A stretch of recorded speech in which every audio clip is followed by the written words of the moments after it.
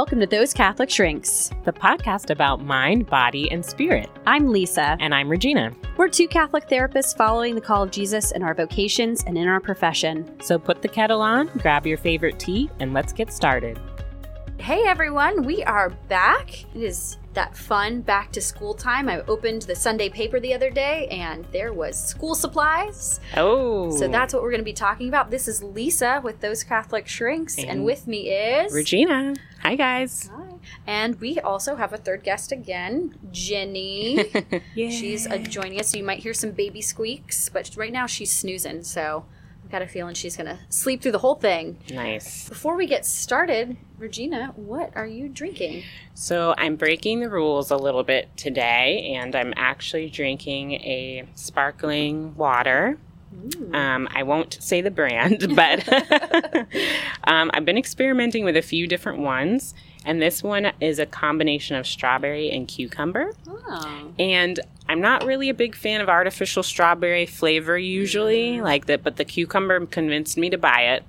But surprisingly, the cucumber is not strong in this, and the strawberry is not in that weird artificial, it's not overpowering. So it's a nice, when it's a hot day, it's a nice little refreshing way to get some water in your body without feeling bored of drinking water. So. And it is sweltering in Florida right now. Yeah. Oh my gosh. I think it's one of the hottest summers on record, actually. Wow. Yeah. That makes me feel so much better because it's been really hot and I'm like, am I losing my ability to tolerate the heat? Like, what's going on?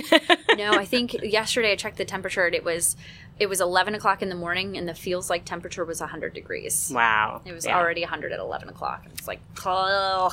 Hence my sparkling water kick. So if you go to my fridge in my house, you will see a whole drawer dedicated just to sparkling bubbly water cans. There you go. I am also breaking the rules and I am drinking coffee. Oh, yes. Because I have a 4-year-old, a 2-year-old, and a 2-month-old.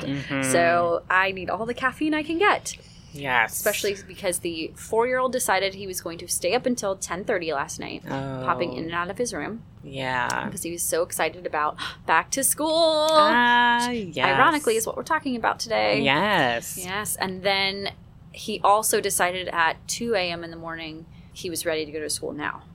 So he didn't go to bed till 10:30 because he was so excited, and then he woke up at 2 a.m. because he was so excited. We had to explain to him, school's not open yet, buddy. They're still closed. Nobody's there. They are still closed. Your teachers are still in bed asleep. Please let them still be in bed asleep. Oh my goodness, that's hilarious. So coffee it is for me. Coffee. And maybe we should say a disclaimer for this episode. We're going to talk about going back to school, but just for anyone to know that, we're not necessarily advocating one decision or another, but we're just talking about the dynamics of what's happening in our world right now. Back to school in COVID times, we thought was a unique topic to talk about. And so, and we know that some of our listeners have decided to go back to school. So, and knowing there's so much stress and anxiety that comes with that. So we thought it would be helpful to those that have made that choice, to cover helpful things to help get through that and help transition the littles. This is easily the most unique back to school time ever. Right. It's just crazy. Has anyone had to worry about this going back to school? At least not here in the United States. That's not been a concern or an issue. And just, I think, there's already, one of the things that I think is super stressful about back to school is unknowns. Who's my teacher going to be? Am I going to have friends? Am I going to be in a different building? Am I moving from elementary school to middle school or middle school to high school? So much of the anxiety from back to school, at least for little kids, right. is the unknowns. And honestly, for parents, too. And now you put COVID in, and the unknowns just became exponential. Because at least you were giving them to a teacher who knew. Teachers know. Right. I've been doing this for years, and, God bless our teachers.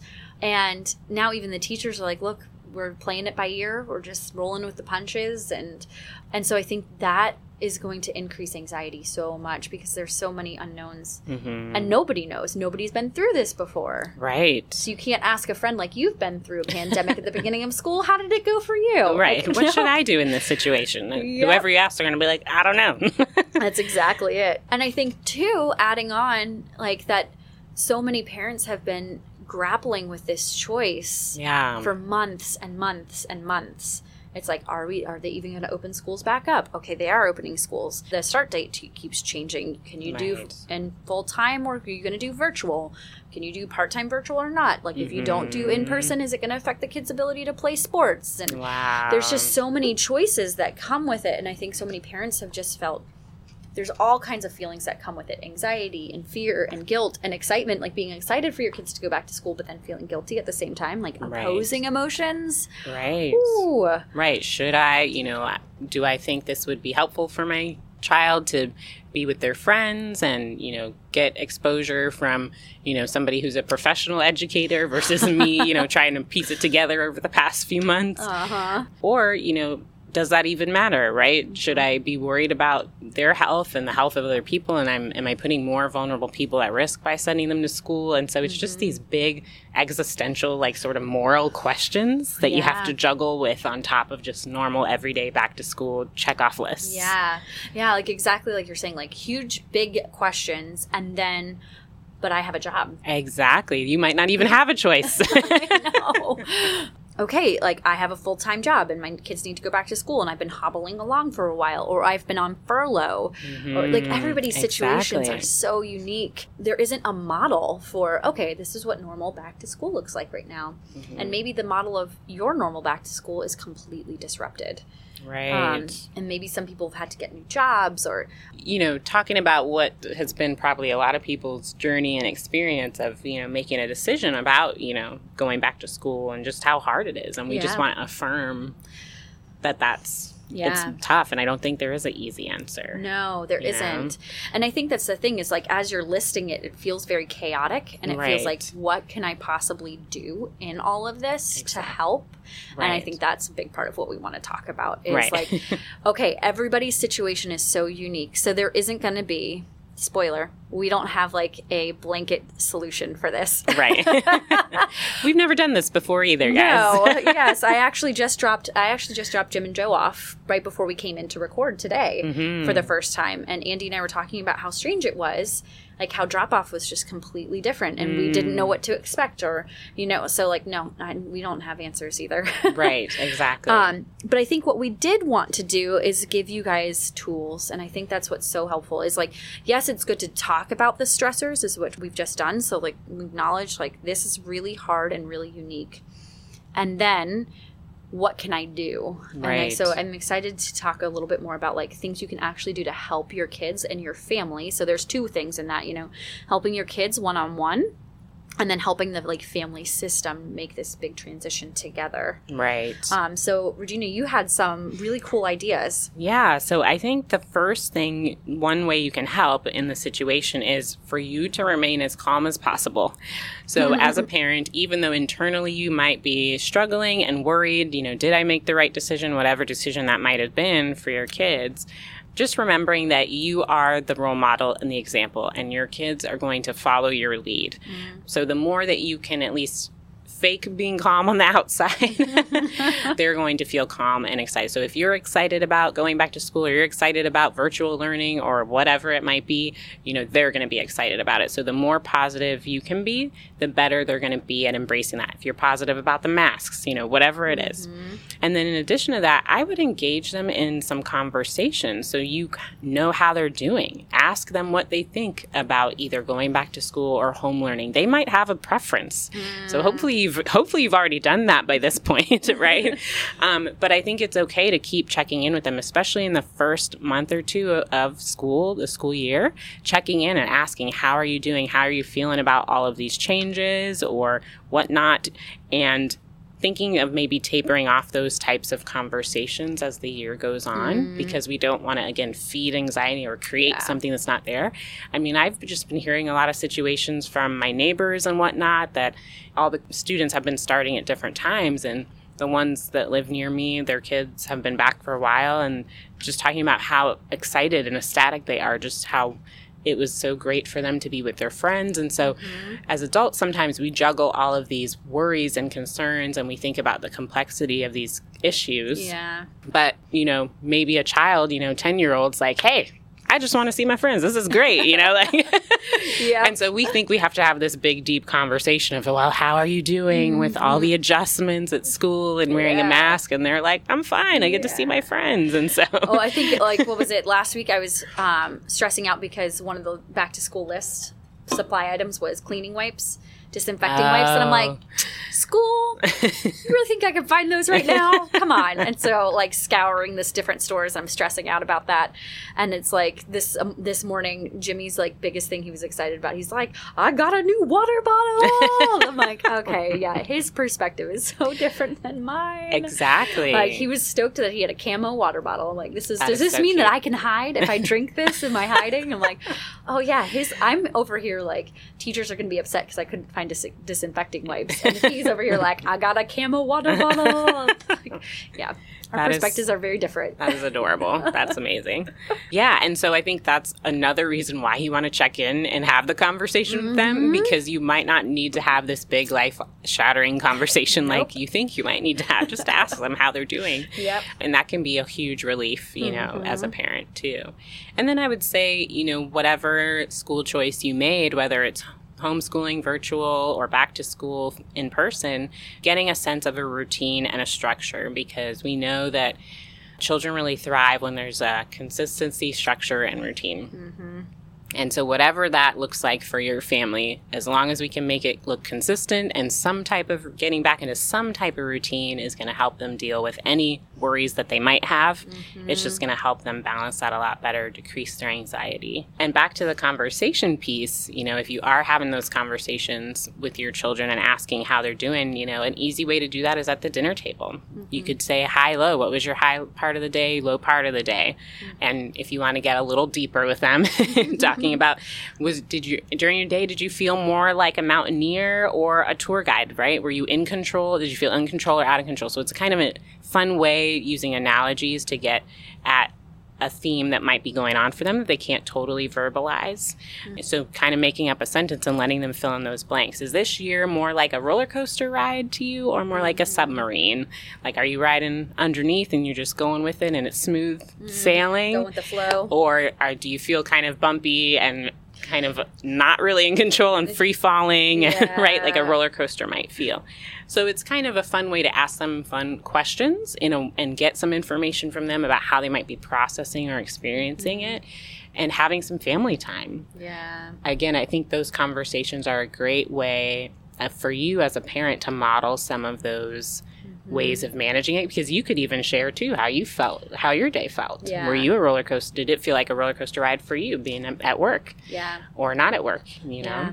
And you'd be surprised how quickly they get into this. Sometimes it can seem like, oh, well, that's really planned out, you know? Like, are we really gonna, what was your high and what was your low at the dinner table? Like, some people feel like that structure is almost feels artificial, but like we actually do this at our dinner table. So we do ours as what was your favorite part of the day? That's ours. And again, like, my oldest is 4, and I think it was actually last night we sat down to dinner, and we were just, Andy and I had just been like scrambling to get everything together on time, and we sit down, we pray, and we start eating, and then Jimmy just goes, "Hey, Daddy, what was your favorite part of the day?" And he started it. It was like super cute. Yeah. He's like, hey, you guys forgot this. Hey, you forgot this. And to him, it's just a normal part of our dinner table conversation, because for him, he's never known any different, you know? If you have older kiddos, I can tell you, like, working at the high school, like, they love this kind of stuff. Well, sometimes. Let me put a disclaimer on that. Sometimes high schoolers don't want to talk to you about anything. But I will tell you, they like that you want to know. Yes. They might pretend that it's the worst thing ever. And why are you asking me this? I don't want to talk about it. Can I just eat my food in my room? Like, but secretly deep down, and I can tell you this from experience because I've talked to the teenagers about it, is they love that you want to do that with them. Right. And so even though they might put up a fuss for it, right. And it'll only be for a little while. Yes. If you keep it up, eventually they'll stop fussing. Eventually they do. If you're willing to put up with the fuss. Yeah. That's the hard part. And so, like, a lot of these things can seem like, oh, that will feel so stilted, or no, after time. And it will at first, yes. I'm going to affirm that. It will at first feel somewhat artificial. But then it starts to become, in a lot of ways, things that they look forward to. And it's just part of the family culture. Right. You know, and actually, if you think about it, it's the term culture, the root of that word means to care for. And so if these are the things we're doing, it's to care for our family. And the more we have these things in our families, the more children like feel like, okay, like school might be chaotic or might be different, but I'm going to come home and my family culture is going to care for me in those ways. Right, exactly. Yeah, and I've heard people use lots of different names for it, like roses and thorns or peaks and pits. So you can really make it into whatever language sounds great for your family. You could search on Pinterest too. Ecology, Pinterest. They have like whole lists of like questions you can ask your kids. And some of them are like super interesting. Like, what was something that really challenged you today? So what was something that you wish you could have done differently? There's just lots of like conversational starters that really help, because I think the point is not necessarily always to be like what sucked about your day or what was awesome, but just to like begin a conversation where they feel open to be able to talk about their experiences. Right. Or even, where did you see God in your day today? Where did God move and act in your day today? You know, anything to get that conversation going. Yes. Yeah, absolutely. Those are just some tips, you know, as we're into the school year now and getting things back on track, however that looks for your family. Those are ways that you can gauge, you know, if you might be worried about whether your child, you know, maybe wanted to go back to face-to-face school and you decided to keep them home. And so this is a great way to gauge and see how they're doing throughout, you know, whatever the circumstance. Or they were nervous about going and you decided as a family it was best to send them anyway, right? And so these are great ways. And what really came to mind as we were thinking about this episode was that verse from Matthew's Gospel, chapter 6, verses 25 through 34, really reflecting on our anxiety. And I just love that passage because it's so helpful for remembering that God is in control, where he talks about not to worrying about your life. He says, look at the birds. They neither sow nor reap. They gather nothing to the barns, yet your heavenly Father feeds them. Are you not more important than they? And so when we sit and we have all of these questions, I just love to remember that of, wow, he loves me more than that, and he provides, you know, regardless. And what are those moments where we can just really be open and abandon ourselves to just letting God work and letting him show us how he takes care of us, even in a crazy time like a pandemic when we don't know what's happening. Back to school pandemic hurricane season. And that he is there in that storm. And so I think that could even be a fun thing to do at the dinner table too, or whenever, is going over these verses together as a family and reminding them. You're sort of coaching your kids. You're being intentional with the relationships and coaching them through whatever they might be feeling, whether it's loneliness or fear or anxiety about whatever the situation is. So remembering that God always takes care of us at the end of the day. Amen. So I think that's all we had planned for you guys today. We hope that helps, and know that we are holding you all in prayer as we begin this academic year, and we just hope that God keeps everyone as safe as possible. Yeah. And as always, subscribe to our podcast if you like this. We'd love for you to tune in more and just kind of hear about the different things we've got to talk about. And don't forget to email us if you have any questions. It's thosecatholicshrinks@gmail.com. Thanks so much, guys. See you next time.